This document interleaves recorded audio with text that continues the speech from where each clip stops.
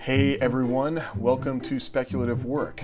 I'm James Aaron, and this is my science fiction author's diary, where I talk about things I've learned and mistakes I've made so that hopefully you don't make them as well. I apologize because it's been a while since I've recorded a podcast, and a lot of changes have happened in both my writing and my life, and so I wanted to touch on some of those things because a lot of it is really interesting, to me anyway, but I think there are some correlations for folks that are thinking about what they can and can't share with their audiences, what sort of persona you need to maintain as an author, and also if you are approaching your marketing and your presence, your public face as an author out of fear. Fear of saying what you really want to say, of standing up for your ideals, of being who you are, and what that could mean for your career as an author. So that's a lot of that has been what's been roiling over in my brain for the past month. So I feel like I have some pretty solid reasons on why I haven't recorded for a month, but we'll see how this episode goes. I'm going to record most of this off the cuff. And I want to apologize up front if I mess up some pronouns, because I will potentially be switching back and forth on some pronouns, and so I apologize if I mess that up because I'm speaking off the cuff and I didn't record this, or I didn't write a script for this initially. So, but before we get into that, updates. It's been a busy month. So we finished Eve of Destruction, and it launched on the 13th of June. And so far has had a very positive response. We were #1 bestseller in a category for a couple days, sold really well at full price and then dropped it to 99 cents. And what we typically do in Aeon 14 is books always launch on Thursdays. So that's a consistent expectation that we, a promise we make for the audience. They always know the book's going to drop prior to the weekend. And then it'll be full price over the weekend for folks that pre-ordered or folks that want to support the work at full price. And then on Monday of the following week, it always goes to 99 cents, and we do a 99-cent deal for 5 days. So that's for folks that want to get it at the reduced price. And the good thing about that is that you pick up your sales based on pre-orders, and then any initial sales you're going to get from people that have been waiting for the book to drop. And then you pick up a pretty good bump from when it goes down to 99 cents. And so that's when, you can kind of see where it's going to hit in the store and where it's going to stick potentially. The problem with having a book at 99 cents is you really don't expect it to stick there, for any period of time. Like Eve of Destruction actually hit, I want to say 1,300 in the overall sales rank on the Amazon store, which is awesome. I think that's the best I've ever done. But it didn't stick there, which I didn't expect. So if it floats down to around 5,000 when it goes up to full price, I'll be super happy if it sticks there for a while. But again, it's making me realize how much stacking books, how useful that can be, because I've been watching some other launches folks have been doing where they immediately had book 2 ready to go, and I think that was driving a lot of sales as well as the audio. The reviews have been really positive. One interesting thing, and this happened on Vesta Burning as well, is we've seen more review activity on Goodreads than on Amazon, which is interesting. But the book is trending well. I haven't got any of those, right out of the gate 2-star reviews or 3-star reviews, which are always so super helpful. So that's been good. It's up to 11 reviews on Goodreads already, since Thursday, and 5 written reviews, I want to say, and they're all 5 and 4 stars. So that's great. It's funny how I always feel like the latest book is not my best work, and then as time goes on, it's like, no, that was pretty good. And because I did feel like with this book, the whole time I was asking, is this going to just kick ass? Is this what the reader wants? Is this what's going to keep them excited? Have I written at any point something that's going to slow down action or not keep people interested in what's happening? And it really shaped the whole story, because there was a 30-year gap between the last series and this series, and so there was a lot of opportunity for flashbacks. And in fact, I wrote a good 50 pages that I realized were leading me down a road that was going to create this whole backstory that was not germane to the story that the reader was getting right now. And so I dropped all that, rewrote things, and just started over again. And it seems to be working. So we'll see how things go as we go forward. But I'm pretty excited so far. I'm really happy with how this has turned out. And also the writing process, we were kind of rushed toward the end, but it worked out. So I'm excited about that. Other things, so my story in Horizons Beyond, that anthology made it into the Amazon store, and so that's cool. I'm really excited about that story. I taught a podcasting class back on, I think, like the 9th of June or something, which was a total pinch hit. There's another local podcaster in my area who is amazing. Like, he's super amazing. And for whatever reason, he couldn't do the podcast or do the class that he had signed up for with a local nonprofit. And so they asked me if I could do it. And so I basically had the weekend to develop a 2-hour class and then deliver the class. And it's always interesting. So this was a community class given at a library in town. And you never quite know who's going to show up for these things because it was a free class. And I would say that 99% of the people that were there were great. And then I had one person that was obviously, like, she didn't even know what a podcast was. And so kept asking me, sat right up front and kept asking me distracting questions. And I had to do my best to keep the class on track.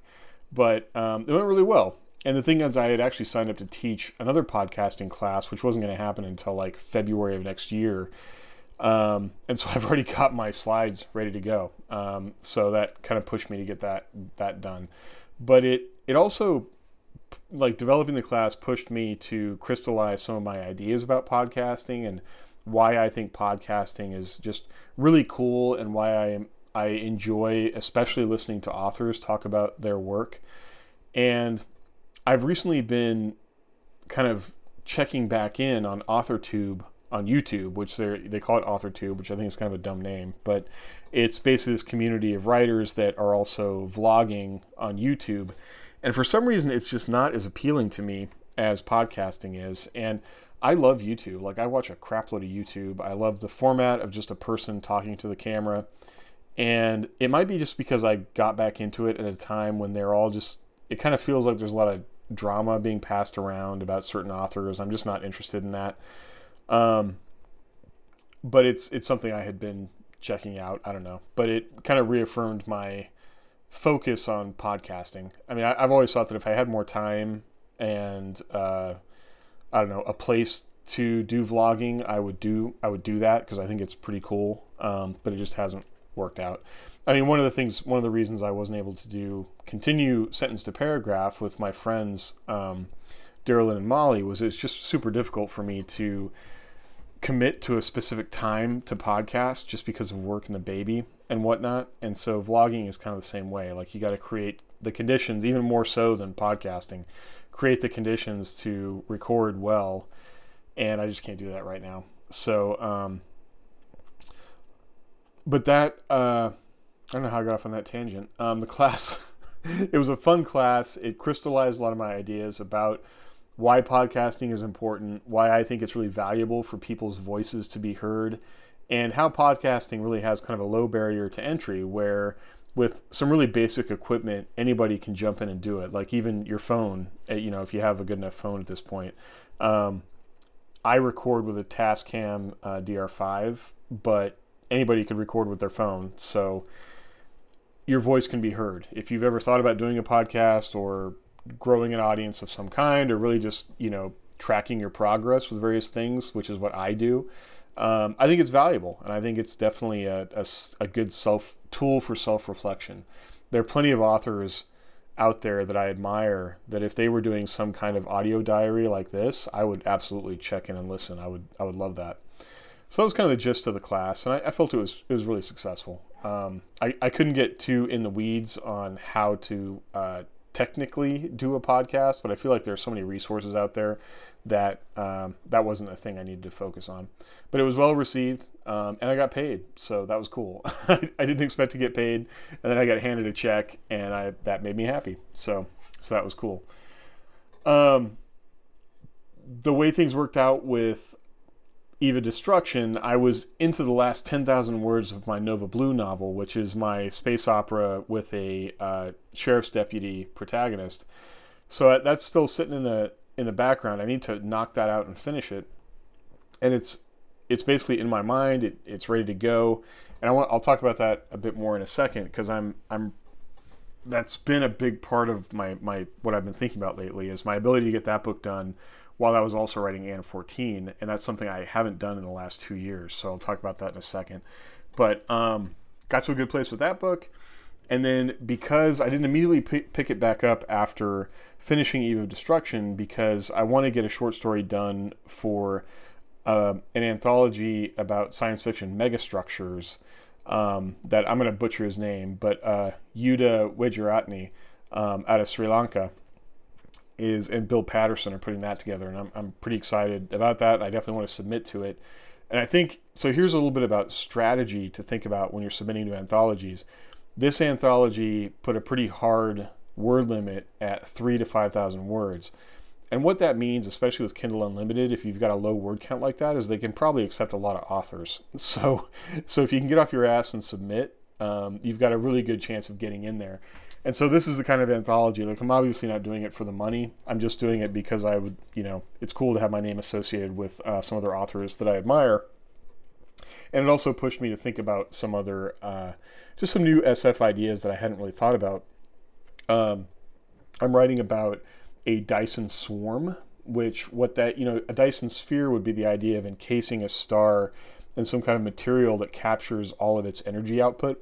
And so a Dyson swarm is kind of the next step on that, where, realistically, you're not going to create an entire shield around the star. If you have a star, you have a planetary system and whatnot, it's pretty difficult to do that. Like, it's going to catch impacts from incoming objects and things like that.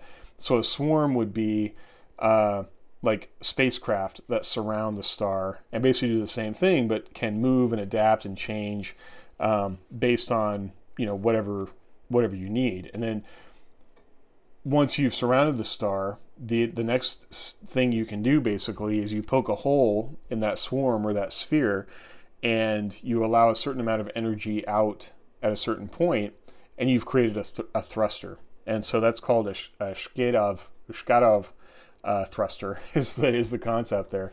And so I'm writing about that, which is my megastructure idea.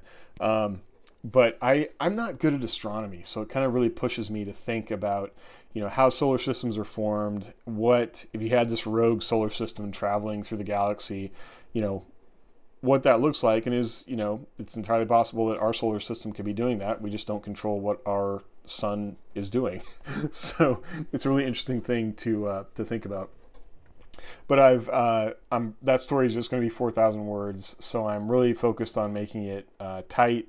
I actually plotted it, like I broke down 500 word scenes. I've got six scenes. I plotted that, and I'm pretty much like giving myself a lot of room where if I overwrite any of those scenes and it ends up at 4,000 words, that's fine. Or I need to add additional scenes, I can do that.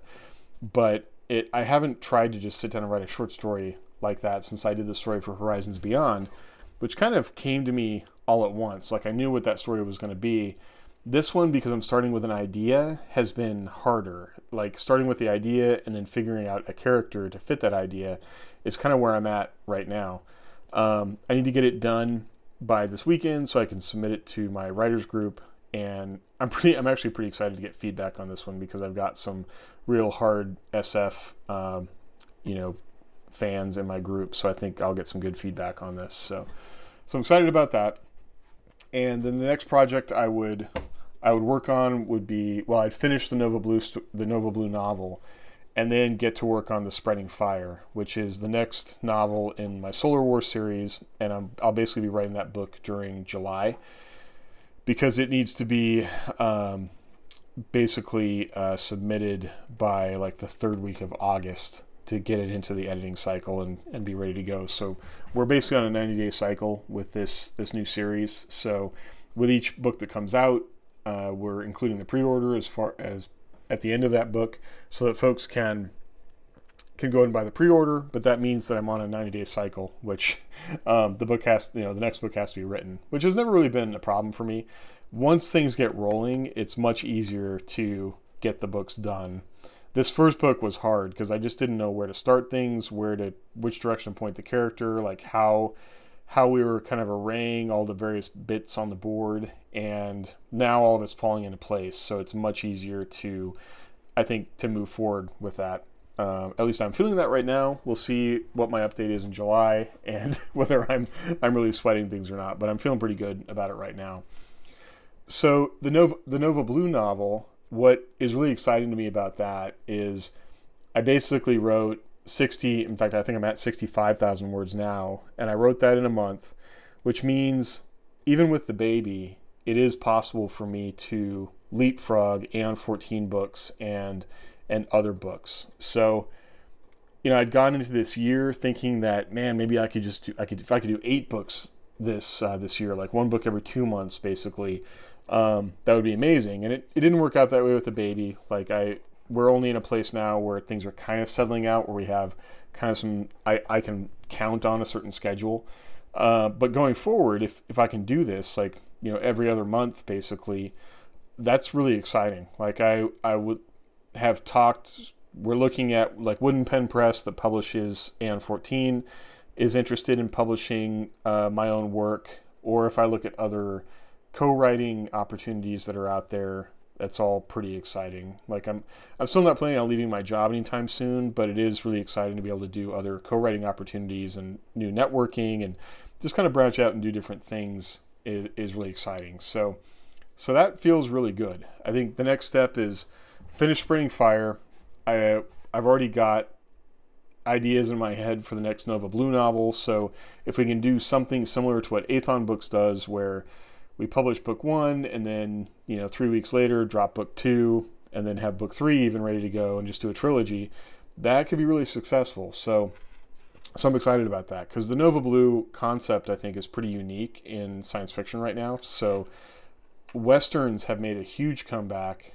Science fiction Westerns are kind of on the fringe, but they appear to have a readership. So this book, being law enforcement focused, I think has a lot of crossover with those audiences if we can find them. So not only is it, science fiction, space opera, but I think anybody who's interested in mystery or, crime procedural or Westerns, that kind of thing, is going to be really turned on by this book. So I'm excited about that, and I'm really excited to see what might happen in the future. Okay, so that's it for updates. I didn't do a lot of writing this last week, but it's been a lot of editing. I wrote 1,500 words today on the short story, and I expect to finish it tomorrow, and then I'll do editing on Friday, basically, to get it ready for my critique group.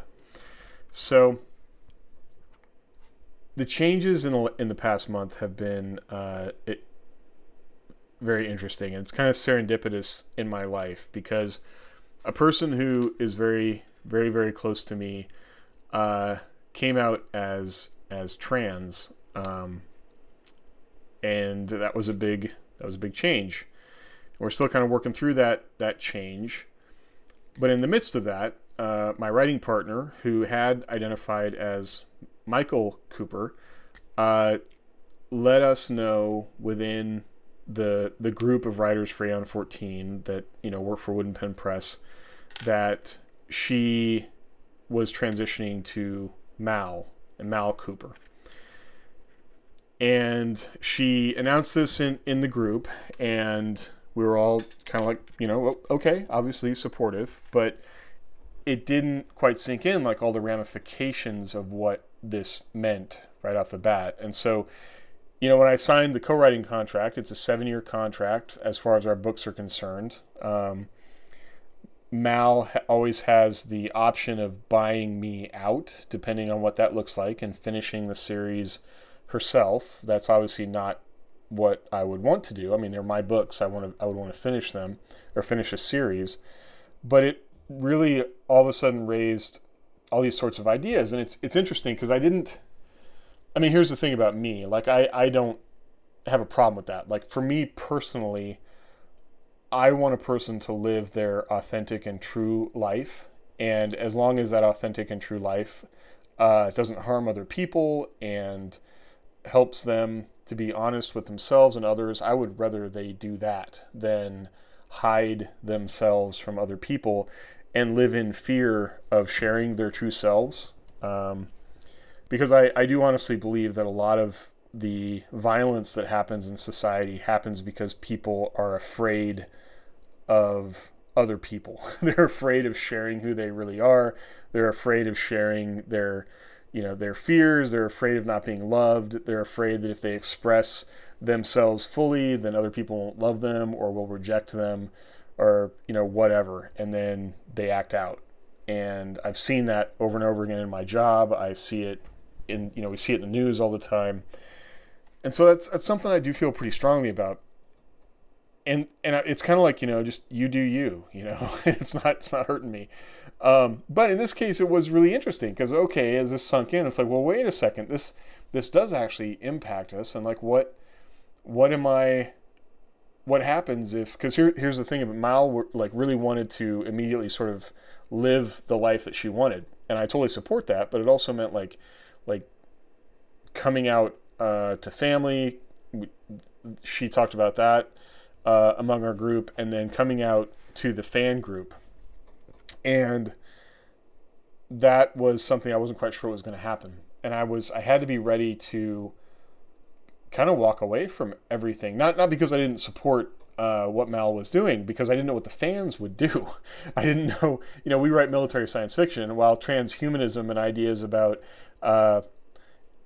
gender concepts and things like that are present in the series. Like, I honestly didn't know what the fans would do. And Mal posted on Facebook and posted in the fan group and wrote being the science fiction writer that she is, wrote a really thorough and well-researched explanation of some ideas around transsexuality and things of that nature. And people were cool with it. That was the thing that really surprised me and made me actually a little like, why was I so worried about it? Why was I and I don't know. I guess I was just afraid that people would all of a sudden attack Mal rather than continue to love the work. And that was not what happened. Like, they loved the work. And there were a few people, there were a few kind of crotchety people who were like, well, just don't put it in the writing, and otherwise I don't care, And the fact was, it's kind of already in the writing. Like, it is a theme of the future where people can be whatever they want to be. But that was really interesting and educational to me.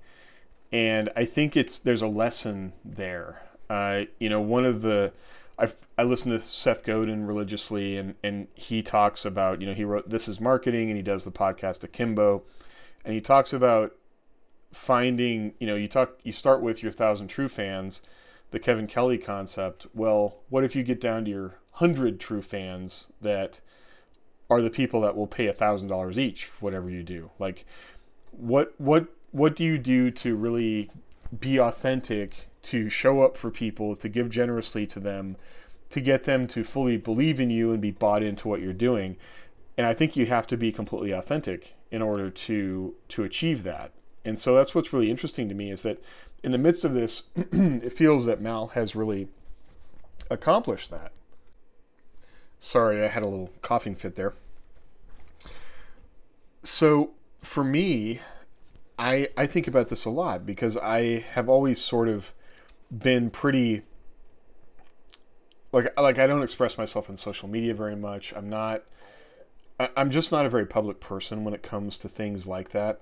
And I had sort of always just wanted to focus on the work, like my work as a writer, as opposed to selling myself. And I see a lot of writers do this, and I always wonder, like, especially when they're very political on social media, like what's that going to look like 5 years from now? Like what are some of these people that are super,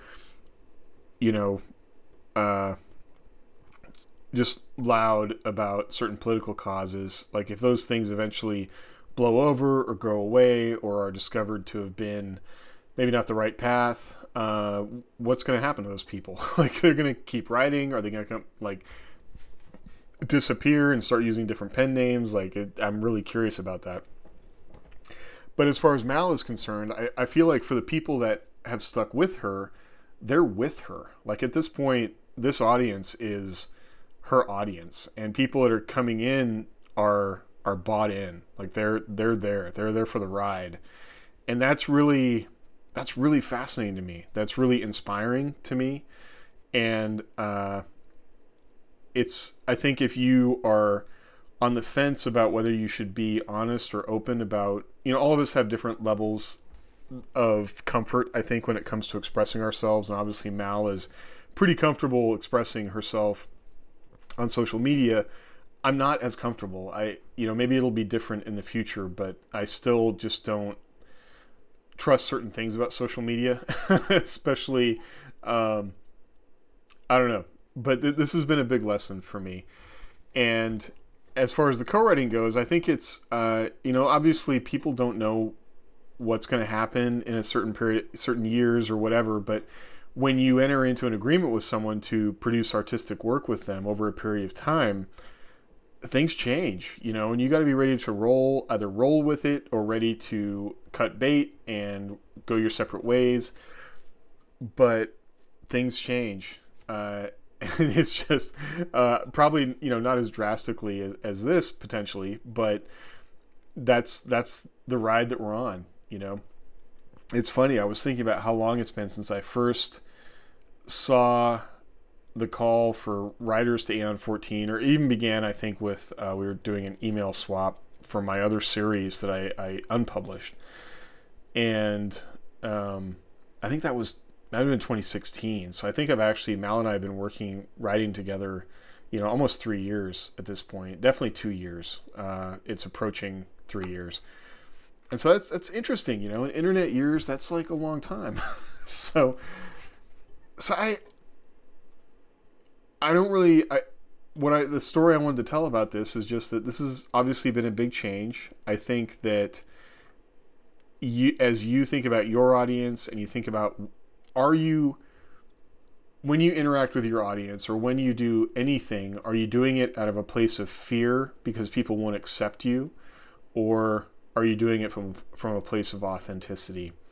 And I've spent a lot of time in my life being afraid that people would judge me or reject me. And it's kind of like your email list. Like, you want people to reject you. If people reject you, that's information that's valuable information that they are not your audience. So every time someone rejects you, that's an opportunity to drill down to your true audience. And once you find your true audience, that's gold. Like, that's the audience that will sustain you throughout your whole career.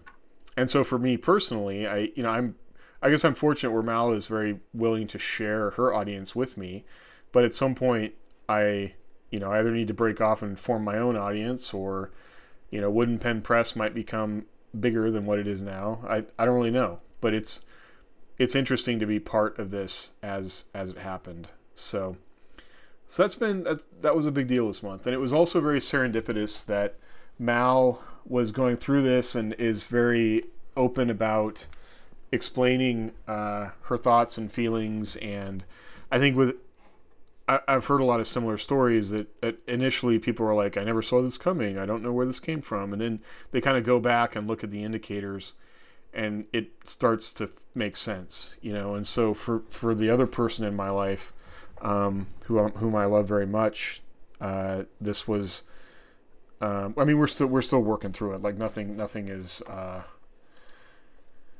fully defined, but Mal's story, Mal's experience has been very helpful in helping me interpret the other changes in my life. And so it's really interesting how these two things lined up. And I'm not a big believer in woo-woo, fate kind of stuff, but that's really interesting to me. It's not anything I would have expected if we had, obviously I wasn't talking about this 3 months ago, so it's a big difference. So that's been, yeah, that's been the past month. And so it's a thing that I think, like always with the podcast for me, like sitting down and recording or finding the time to record when I'm not exhausted and wanting to fall asleep at 9 o'clock. But also it was just some heavy stuff that I wasn't quite sure how to interpret in a way that might be meaningful or useful to other folks. But I think potentially it's the kind of thing that, everyone might be coming into contact with, in the future as more people are comfortable sharing their true selves with their friends and family and even their audiences, and things change. So we got to roll with it and dig down into that true audience. So yeah, that was the last month. Anyway, thank you for listening. I appreciate you checking in, and I'm going to do my best to be more consistent as we're moving forward.